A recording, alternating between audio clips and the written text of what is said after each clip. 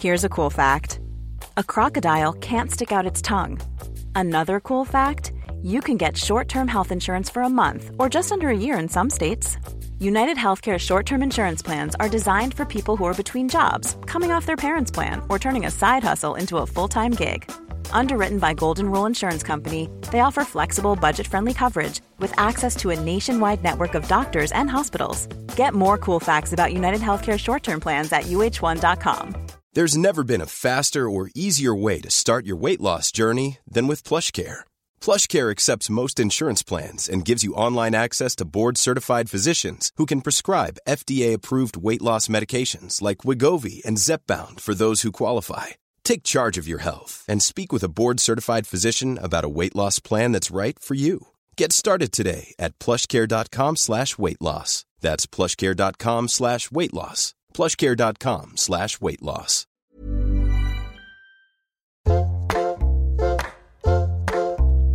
Hello and welcome to Table Manners. I'm Jessie Ware and we're still Zooming with my mum. Hi, Mum. Hi, darling. How are you? I'm all right. I'm looking forward to this guest tonight. Me too. You will know this broadcaster if you have watched the BBC News at 6 at some point in the last 13 years. It's George Alagiah. Woo! So George has also had a bestseller and critically acclaimed novel called The Burning Land. And it was his first novel that he did, and it came out last year, and it's now on paperback. It's a thriller. It's right up your street. Do you know, I've not been reading through lockdown, so maybe I'll give this a go. Oh, I like this. This is the line at the beginning. It was never meant to be like this. Sabotage, yes. Propaganda, yes. All of that and more, but not this. Not murder. Oh, I'm in! George, you got me! Jeremy Vine calls it pacey and stylish. Much like George, handsome. George is a dish. Jessie, and do you know what? He's met my hero. Who? Nelson? Nelson Mandela. So we're going to speak to George Alagiah about being born in Sri Lanka, growing up in Ghana, and then being the presenter of the... Everything that's happened since. Sam, are you telling me to be quiet? Yeah, sorry. Oh, I was a bit enthusiastic about George Alagiah. One sec, I'm getting in trouble. Fucking lockdown. Well, tonight on Table Manners podcast, we have the wonderful George Alagiah. Hold on. Oh, wow, and here he is tuning in. I bet he's got a proper microphone. Oh, he's got your microphone, Alice. Oh, wow. This is a very thrilling. Hold on. I feel like we should have some music going because George is connecting to... it's like, the crowd go wild. We want George. We want George. We can just see the microphone. Oh, there Hi. he is. Hello. Oh, gorgeous. Yeah, that's the voice I recognise. Hi. Alice, is this a good time to hit the red dot? Okay, here we go. Yep, that's working. George Alagiah, welcome to Table Manners. How are you doing? I'm doing very well, thanks, Jessie. You're in East London, aren't you? Hackney. Yeah, you've been, I hear you've been there for quite a while. We moved to Stoke Newington, which is the bit of Hackney we're in, back in 1988, when it wasn't quite so sort of gentrified, if I can put it that way. I can remember people saying, Stoke Newington, what are you doing there? And of course now, I mean, if you look at our two sons, couldn't afford to live here, and in fact wouldn't want to live here because they think it's all gone a bit tame. I mean, I used to live in Hackney. I was in Dalston, but I did frequent Church Street. And I'm not going to lie, it was kind of I was slightly embarrassed how much I enjoyed it because there are some quite good little it's spots. Lovely. Yeah, you just got to get over that. I mean, and we can always say, you see, oh, well, we knew it when it wasn't like this. So we got bragging rights around here. But you've got great restaurants there. There are. Yeah, I dread to think what's happening to them at the moment. I mean, most of them are doing, well, a few of them are doing kind of takeaways. Yeah. And veggies. Yeah, veggies. And you know what? Like Countdown, not Countdown, Lockdown. Yeah, we are counting down, George. Most of us, I think, have got into this habit of having at least one day with takeaway food, which is, I think, keeping these places going. So, yeah, we just go up and down the street and get a takeaway from a different restaurant every Friday. Do you ever go to Esther's? Yes. Our favourite place. That is the one, oh my favourite goodness. Place I'm for surprised breakfast. I never saw you there. Oh, it's the best breakfast in London, I think. It's absolutely... I see, what's going to happen to a place like that? Because, you remembered, I mean, it was tiny. It was as big as this room. And yeah. we used to get about sort of 20 people in there. They got a little bit of a courtyard garden, which I've never seen them use. And they're presumably going to have to do something like that. But quite how it's going to work out after lockdown. Oh, wow. But yeah, I absolutely love them. So this podcast is about food. And you were born in... love that. Yeah, let's talk about this then. So you were born in Sri Lanka.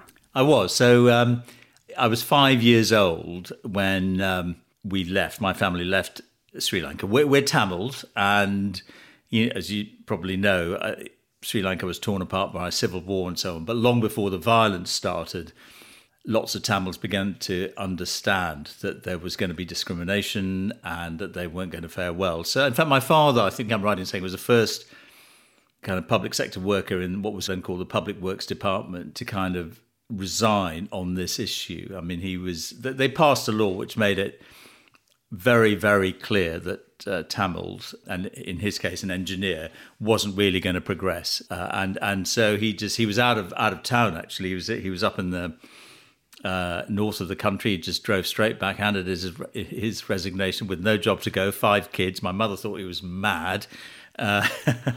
And then he got a job in Ghana in West Africa, which is where I went to primary school.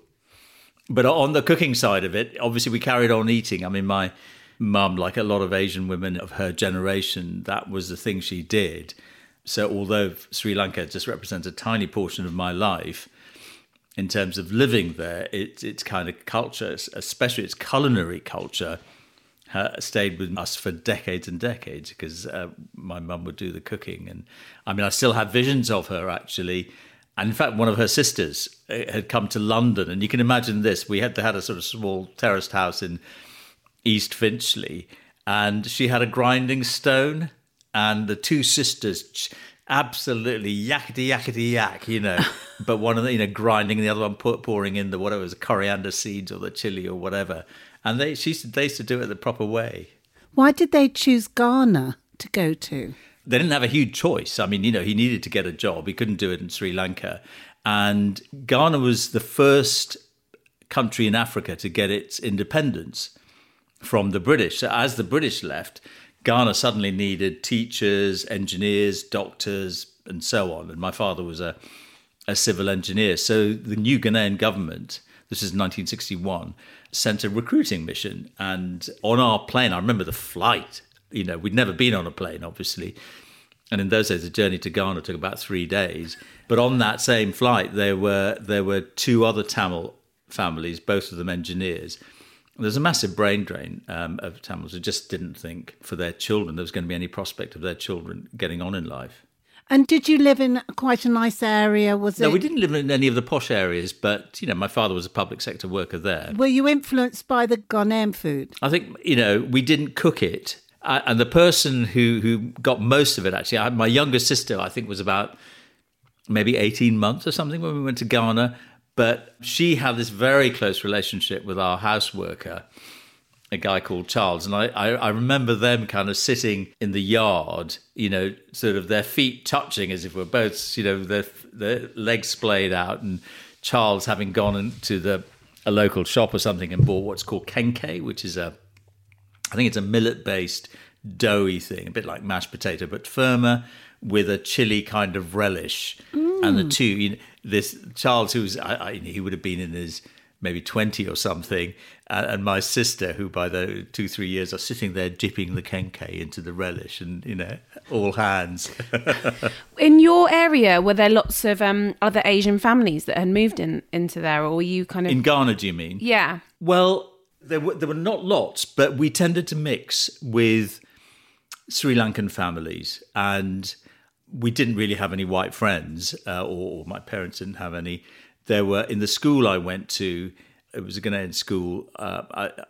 When I look at class photos, there were a couple of Asian kids, like me. There was maybe 2 white kids, and the rest of them were Ghanaians. And I mean, I always remember, when white people came to our house, as they occasionally did, very rarely actually, but, like the whole house was on kind of tenterhooks and all the best stuff got brought out. And I can remember there was a Scottish couple, actually. In fact, we called them Auntie Greta and Uncle Richard. Auntie Greta's still alive in a home in Boston. I mean, they really, really kind of adopted us. And I can remember Auntie Greta teaching us how to hold a knife and fork and all that. Because obviously, up to that point, we'd eaten with our hands. Even to this day, if we really get a good curry, then you'll see my sisters and we meet, before lockdown, we met more or less once a week or something. But if one of them had cooked a really good curry, then you knew it was a good curry when somebody just plunged their hand in instead of, dabbling around with a fork or something like that. Somebody would say, no, I've got to use my fingers for this. So have the siblings inherited your mum's skills at cooking? Well, the interesting thing about that, yes, basically. I was the only boy. I had 4 sisters, 2 older, 2 younger. 4 sisters. 4 sisters, 4 yeah. bossy women round you. Poor George. Well, I think I was privileged, actually. I mean, my 2 older sisters kind of looked after me, and the 2 younger ones looked up to me, and... But I think it shaped me, I'm so glad I had all those sisters. I mean, they're my best friends, remain my best friends. So on the cooking side, I think my mum will have consciously talked to my sisters about cooking and so on.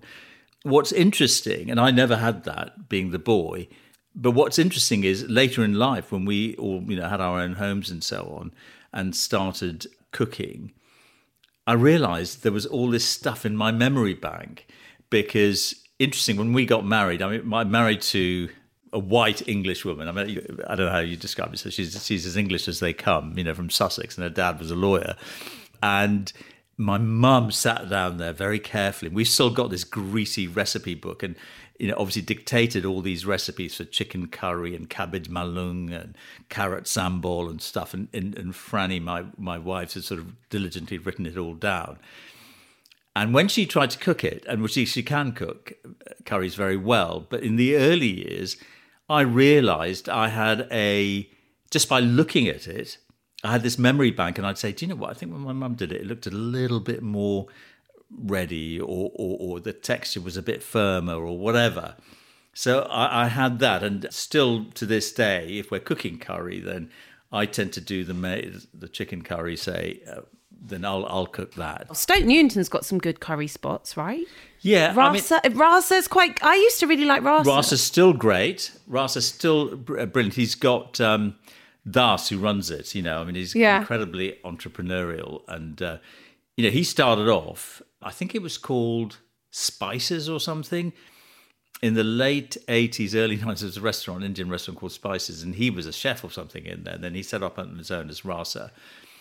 And we still get our dosa from Rasa's. And, masala dosa, with that lovely spicy mashed potato in inside, and a takali curry. Takali means tomato, and we get that takeaway quite frequently. And of course, we've got a Nando's, but Stoke Newington being Stoke Newington, there was a big fight about whether Nando's should come in or not. It might sort of lower the tone. And I'm so glad Nando's won because I love a Nando's. What's your order? I go for medium. I don't go for the full spice, partly because of sort of health reasons. I can't do spices, or really spicy food anyway. But when we lived in South Africa, I was the BBC's man in Johannesburg. And we had both our boys there, obviously much younger. And Nando's is actually a South African firm. Yeah. Yes. So it was a treat, so all the boys, everyone feeling a bit lazy on a Friday night, off we'd go to Nando's on Jan Smuts Avenue or something down in Joburg, downtown Joburg. And so it was fantastic when it arrived in Stoke Newington. One little serious point about Nando's. Yeah. And I think this is all right to say, because how, we all keep telling ourselves how multicultural we all are. Mm-hmm. But Stoke Newington's become Church Street has become kind of less and less of that, as people like me move in, sort of wealthier people. But Nando's is still the only place where you do see a really mixed crowd.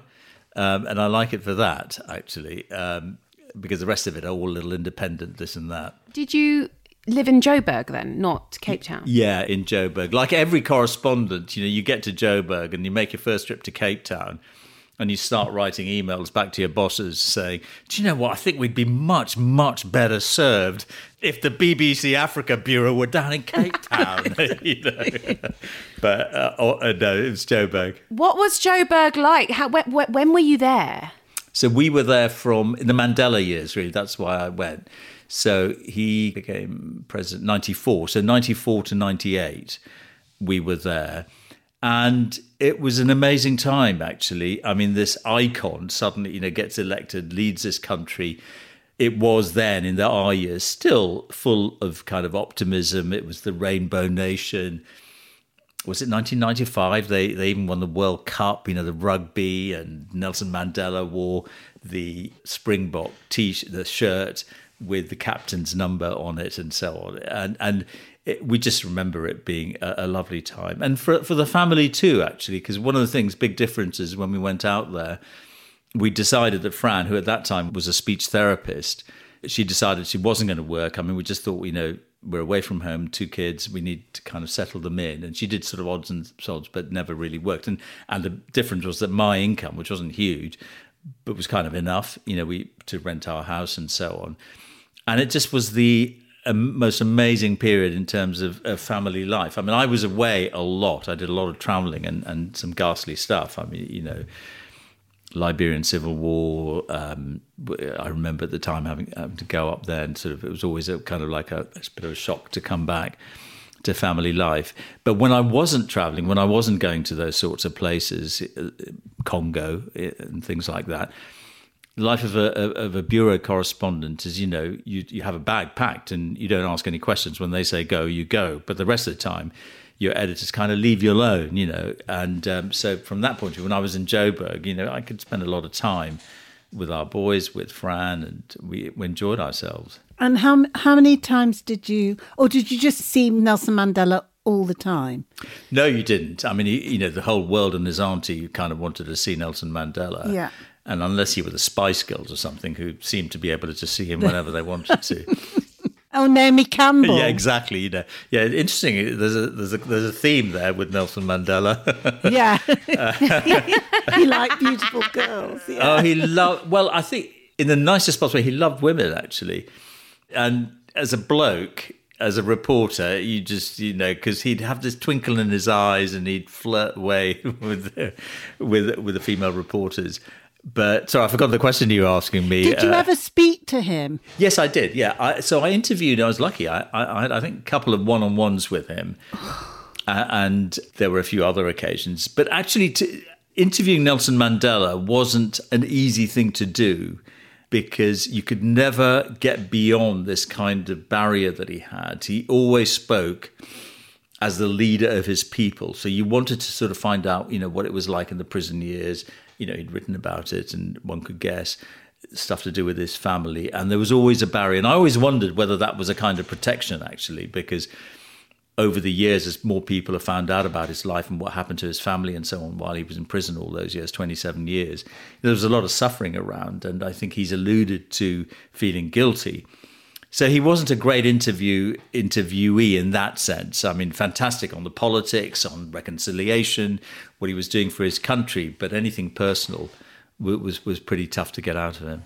One of the things, several things I remember about Nelson Mandela, but of course one of the things he said was, I don't hate the people, I hate the system. I know. He distinguished, it seems the most trite thing to say about him, but the colour of one's skin wouldn't have entered his head. It was, how you behaved. And the other thing I remember, actually, more than anything else that he said, and in a way, this is a personal reflection. I remember asking him, if he learnt anything in prison kind of thing. And he said, in prison, I learned to, let me get this right, in prison, I learned to think through my brain and not through my blood. That's a good... in other words, to think calmly, to analyse things. Because as a young man, we forget, he was a hothead, yeah. He was a hothead, exactly, and he was the one, in fact, I think, the ANC used to kind of deploy when they wanted to go disrupt Communist Party meetings, which at that time, the Communist Party was sort of, was really in the lead in terms of fighting apartheid. We're going back to the 50s and 60s here. Not so much 60s, but certainly the 50s and perhaps before. And he was the hothead. And, the person who came out was this person who had learned to think, as he put it, through his brain. George, can I just ask you, you have the most wonderful voice without any trace of an accent. Now, how does a boy from Sri Lanka who lived in Ghana end up with the most perfect Lenny, it's received such English? a good question. It's such a good question. And my sisters speak like this. We didn't go to posh schools. I went to what was in those days called a direct grant. So it was sort of like a grammar. It was, you had to pass an exam to get in. And then the bit that was fee paying was the boarding bit. There were about 100 boarders, mostly a lot of kids from the forces and so on. But my friends and I still in touch regularly with two of my classmates, schoolmates, and they don't talk like that. And I think the only explanation I can give you is that, you know, for me, I came here as an 11-year-old child. Literally in my first couple of days, this thing called skin color, and I didn't know I was black or brown or anything. But in those days, we used to have communal showers in school, and I just got teased and taunted about my color. And, you know, I mean, there's a whole story about that. But I think somewhere in The Immigrant, there is, let me, you know, sink or swim. And I told myself, well, I wasn't going to sink. I didn't have a choice, actually. I was on my own in a boarding school. I left a family in Ghana where there were kind of banana trees, guava trees, pineapple bushes in our garden, suddenly to a kind of a school playground, which is all tarmac, you know. And I had to fit in. I had to, and somewhere, what I was going to say is, I think in that immigrant mind, you maybe choose subliminally, unconsciously, the things that will get you, that allow you to fit in, basically. And remember, this was 1967. This was before we'd heard of the word multiculturalism. This is before there was a national narrative that supported people like me. And I think from memory, the Race Relations Act was about, the first one was about somewhere mid-1960s. So if there wasn't one around, it had only just been passed. I mean, you know, this Portsmouth in those days is a naval city. It's changed a lot. But, you know, I can remember being chased by skinheads, you know, shouting at my white friends, what are you doing with a, you know, et cetera, et cetera. So I can only think that, as I say, you find a way to fit in. And in my case, this accent certainly was, I think, what was one answer to that. And the interesting thing about this accent is that there was racism in Britain then, and there is racism in Britain now. But there's also, this is a country where class plays a huge part. And for years and years, I carried on having a Sri Lankan passport, even when I first joined working for the BBC. And, you know, we'd get back to Heathrow from whatever assignment we'd been to. And obviously my crew were all English and white. And they'd go off on you know, just zoom through immigration. I'd be queuing up with the Algerians and the Bangladeshis and everything, all of us getting very nervous. And you get to the immigration desk, and it was just so interesting because and this is before, by the way, people kind of knew who I was. I'm talking sort of very early 90s when, you know, I hadn't made a name for myself in broadcast journalism. But all I had to say was, hello, and something clicked in, welcome back, sir, kind of thing. You see, Jesse, it's how you speak. If you speak properly, you're going to go far. You know, so I think there was a sort of class thing. There was a class thing played in because they're suddenly thinking, oh, God, well, he doesn't sound like all the other, you know, people in the queue. You know, he's kind of one of us, you know, so there you go.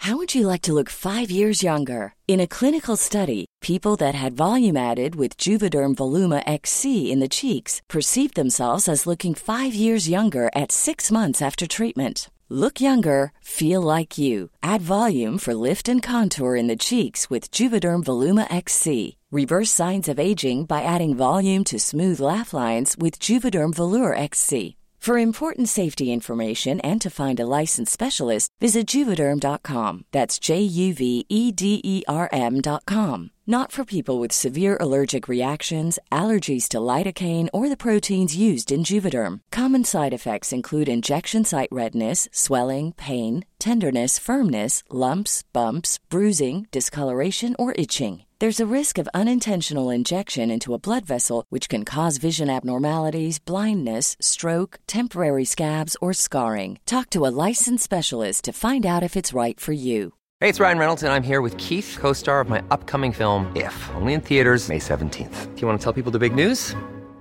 All right, I'll do it. Sign up now and you'll get unlimited for $15 a month and 6 months of Paramount Plus Essential Plan on us. MintMobile.com/switch. Upfront payment of $45 equivalent to $15 per month. Unlimited over 40 gigabytes per month. Face lower speeds. Videos at 480p. Active Mint customers by 531.24 get 6 months of Paramount Plus Essential Plan. Auto renews after 6 months. Offer ends May 31st, 2024. Separate Paramount Plus registration required. Terms and conditions apply if rated PG.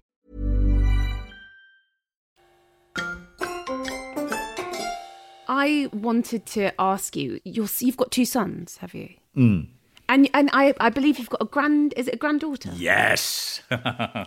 They're good granddaughters, aren't they? You can spend the rest of the time talking about it if you like. Yeah, okay. I'll get my pictures out too. I mean, how old is she? And do you spoil her like my mother spoils my grandchildren with loads of sugar? Well, not yet, actually. She's 19 months, so we haven't got into the... Oh, really? Because my son's 15 months and my mum's giving him chocolate. I didn't give him chocolate. Lenny. I didn't. My daughter said he had one piece, Mum, and she had loads. One button. That is inexcusable. That's just not the truth. I give her a pain au chocolat. See, that's as bad, Jessie. Why does that sound better, though? Oh, because it's French, Jessie, that's all. Because the chocolate's hidden. Bouton au chocolat, and you wouldn't have minded. Well, lockdown has been one of the... Lots of reasons why lockdown has been uncomfortable and not very nice, but the really tough one was not seeing her. I mean, we used to look after... Fran and I looked after her every Wednesday, and on Mondays we'd... one of us would pick her up early and look at her just for a couple of hours. All of that obviously had to stop. They couldn't come to our house. We couldn't go to their flat. I think in the whole of the 3 months, until a few Saturdays ago when they could, come through the house and be in the garden, I think in all that 3 months we kind of, obviously did the whole daily FaceTime kind of chat. But otherwise, I think there were a couple of times where we kind of bumped into each other in the park and kind of did the sort of socially distanced walk, but it was very difficult because she would come towards us and we'd back off, because you were not allowed to touch them. I know. And in the end, we just thought it just wasn't worth it. But you'd had COVID. I had, but you can still be a vector. I mean, I could have touched something, just on the walk, and carried it. Yeah, George, did it affect your cancer treatments at all? No. So at that stage. Let me get this right. So for about 18 months, up to very recently, for about 18 months, I'd been on a thing called maintenance chemo. So, I've not stopped treatment for the last 6+ years. I've had dozens and dozens and dozens of chemo.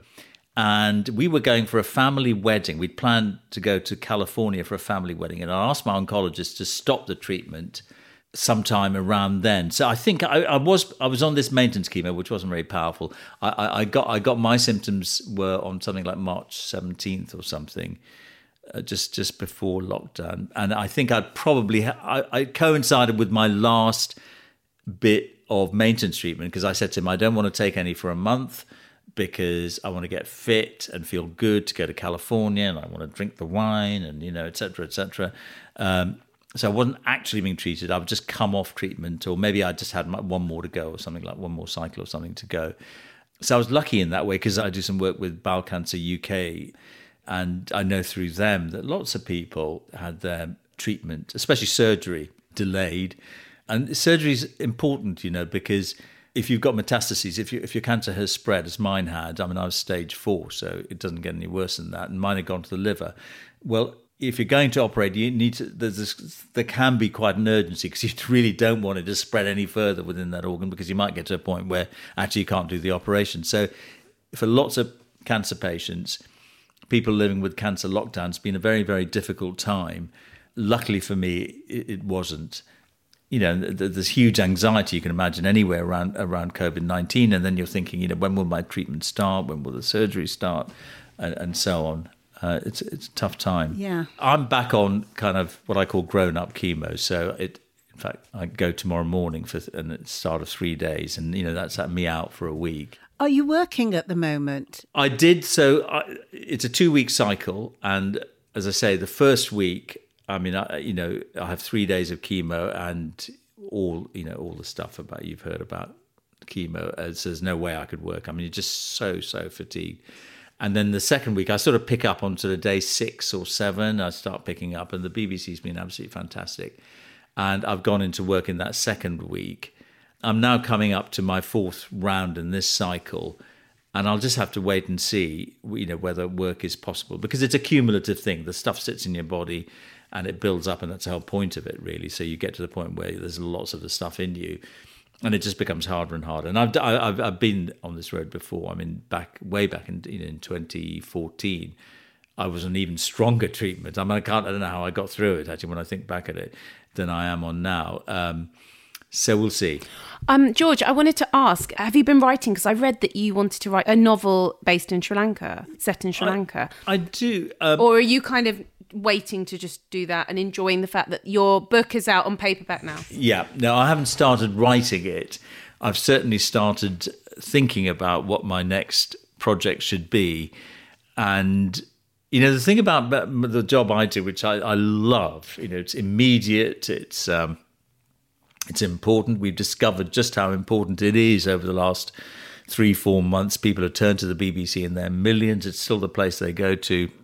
Because they trust what we do. But it is sort of what that's my kind of job thing. There's a creative side, if you like.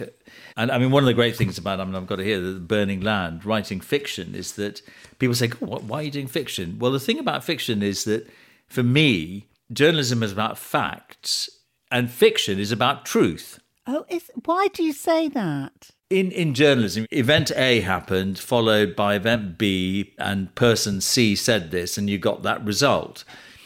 In fiction, you can look at all the other things that motivate people. Why does a good man turn bad? Why does a bad woman turn good?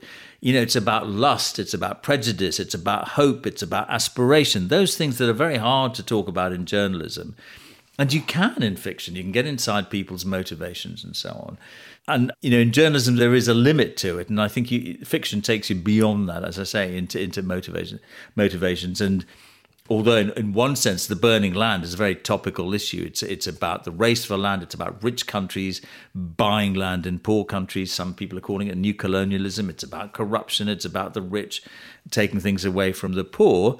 That's the backdrop. But within that, I hope anybody who reads The Burning Land will see in it the idea of how a country that was born after a centuries-old battle for a kind of freedom should have people who behave in this way. So where's it set, George? It's set in South Africa.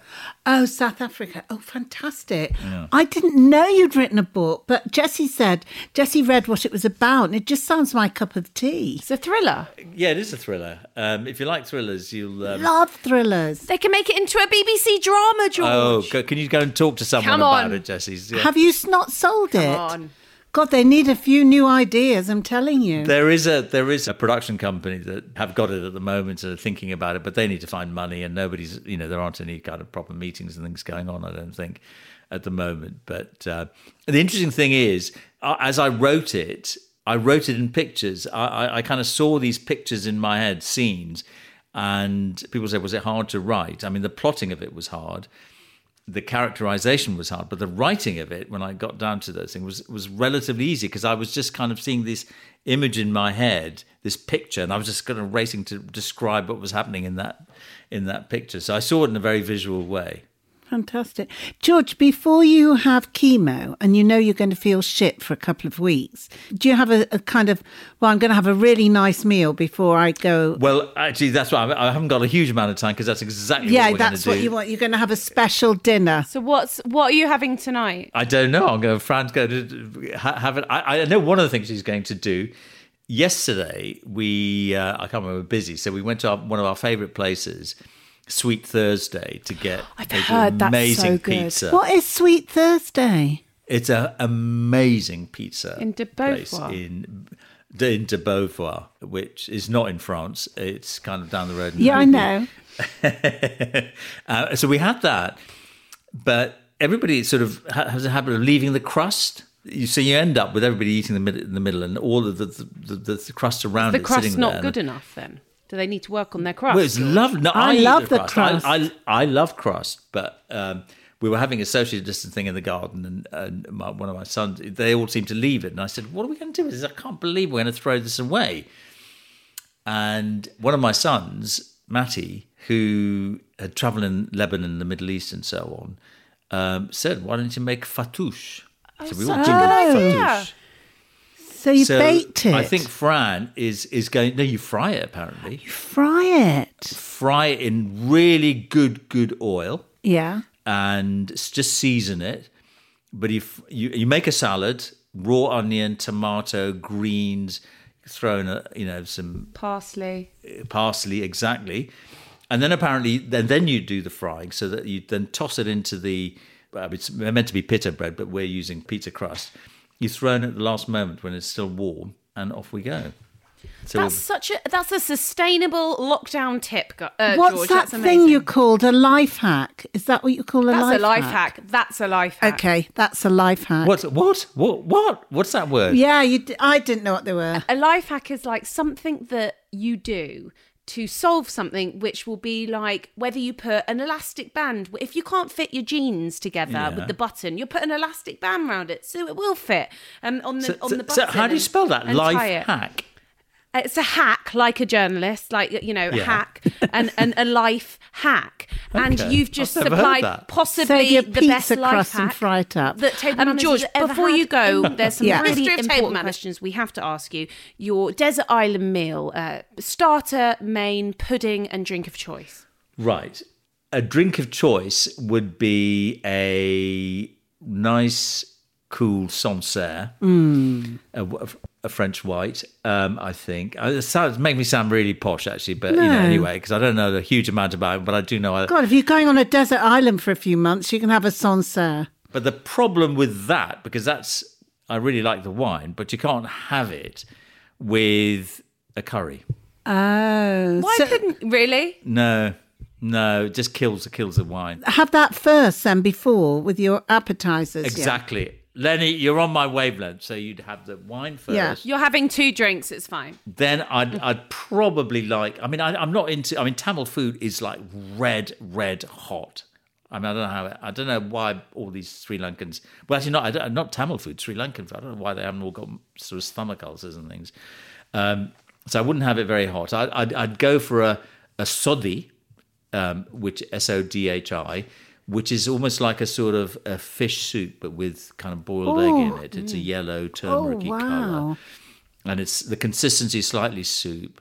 And you'd have it with... you could have it with bread, but I'd probably have it with pittu, which is a steamed rice flour dish. And it just soaks up all that sodhi, all that lovely, lovely stuff. So I'd probably just have that. And the greens, it could be anything... I'd like a good salad. I know it's not part of the curry thing, but, why not? It's desert island. I'm on my own. I can do what I want, can't I? Sure. What are you drinking with it now? Now I'd have beer. Beer, okay.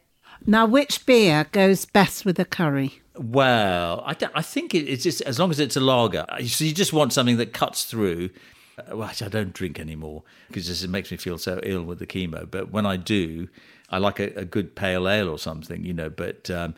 that's more subtle, and you need to enjoy it, And I think you're using the lager, a really cold, ice cold lager, just to kind of cut through. Okay. Yeah. All right. Pudding. I tell you what I do. What? I like a lemon posset. I understand that. Oh, I understand that. It's lovely. I made them. Do you remember, Jessie? They're bloody and good. You said it was really good. Heavenly. Dead easy, isn't it? Yeah, dead easy. I've never made it, actually. Fran makes it all the time. She knows I love it. So easy. So I'd probably go for that. And then just because I'm on a desert island, obviously it's tropical and there's loads of fruit and everything there. Oh, yeah, you'd be all right. I'd have some, some mango or something just to kind of, I'd probably do that, actually. I'll tell you what, I'll do that in between the courses just to cleanse the palate. Very nice. Yeah, I'd have a bit of mango maybe before the main meal. In fact, you know what? Fran, we used to, she does, especially when the kids were here, we always had our fruit before the meal because my wife's kind of into biome and you should be interviewing her really because she knows a lot more about food and tables. She's really into sort of those kinds of things and I don't know what the science is, but apparently it's better to have your fruit before you have the other stuff. So better for digestion or something, right? Apparently, I think so. Yeah, I think so. Have you got good table manners, George? Jessie, what are you saying? Listen to the voice. Thanks to Auntie Scottish Auntie. What's her name? Auntie Greta. Auntie Greta taught you everything you know. But we've abandoned all that. I mean, for me, a table is a place where there's groaning with food. There's a multi-generational group of people around it, and table manners go out of the window, and you just reach out and grab whatever you want, and it just keeps coming and so on. So, no, I'm not a big one for table manners. You know, you've got to enjoy the company. I mean, it's food and people for me go together. I always find when we travel, you know, there's only so much of kind of like the museum and the art gallery and the, you know, ruined, sort of centuries-old ruined buildings. Yes, the food. I have to find out where local people are going, sit at a table and just kind of watch all that lovely stuff. Because food in our culture is a central, really, really important part of it. I mean, my mother cooked with a care and an attention and an affection that I remember tangibly. You know, it's something I remember now. And for me, the thing that's going to happen when we finally get rid of this lockdown thing is we're going to have all my sisters. We'll probably come to our house because we've got the biggest garden. And we'll just have sweet chaos around the table. That's what's going to happen. That sounds beautiful. And lastly, karaoke song. Do you like it? Would you sing it? What's your song? Well, it would have to. The thing I sing in the shower is me and Bobby McGee. Oh, wow. You and me and Bobby Chris Christopherson. Christopherson, darling. Busted flat in Baton Rouge and heading for the train. Feeling nearly faded as my jeans. Bobby thumbed a diesel down. So on. You, me and Bobby McGee. Bravo, George. So I do that in the shower. So I guess that would have to be the one. Yeah. George, it's been such a pleasure talking to you. Good luck with the chemo in the next 3 days. And it's just been so fascinating chatting to you about all your stories. And The Burning Land is out on paperback now. It came out last year, hardback, and now it's out I'm going to get it. In paper form. Well, it was slightly, I think, I'm told today, it's been out of stock in Amazon, but I'm told today, I got an email saying... Muzzle tough! So you can, and I think Waterstones were out of stock, but I think I heard that they've got it as well. Oh, great, we'll definitely get it. George, such a pleasure. Enjoy your meal. Thank you. And I'll remember that I've learned life hack.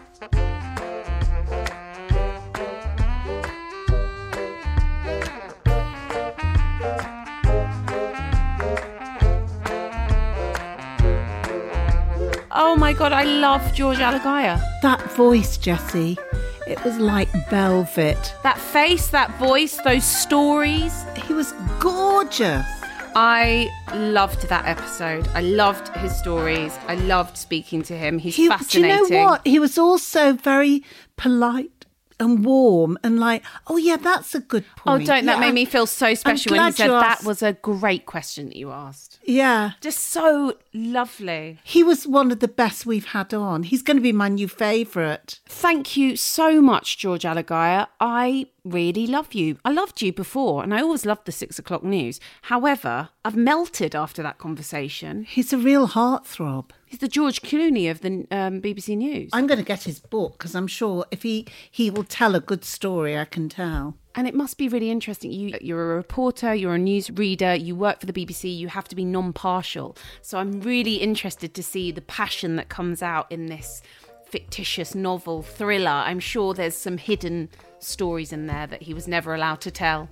Fiction is about the truth. Love that. Thank you, George Alagiah. We love you. The rest of the UK loves you too. And good luck with all the treatment. Yeah, and good luck. Sending you loads of love. Everyone who has been interested by this novel, The Burning Land, it's out on paperback now. Thank you for listening. Thank you for your continued support during this lockdown. We can't wait to cook for people again and see people in the flesh. Who knows? We could be going into someone's garden soon. That would be lovely.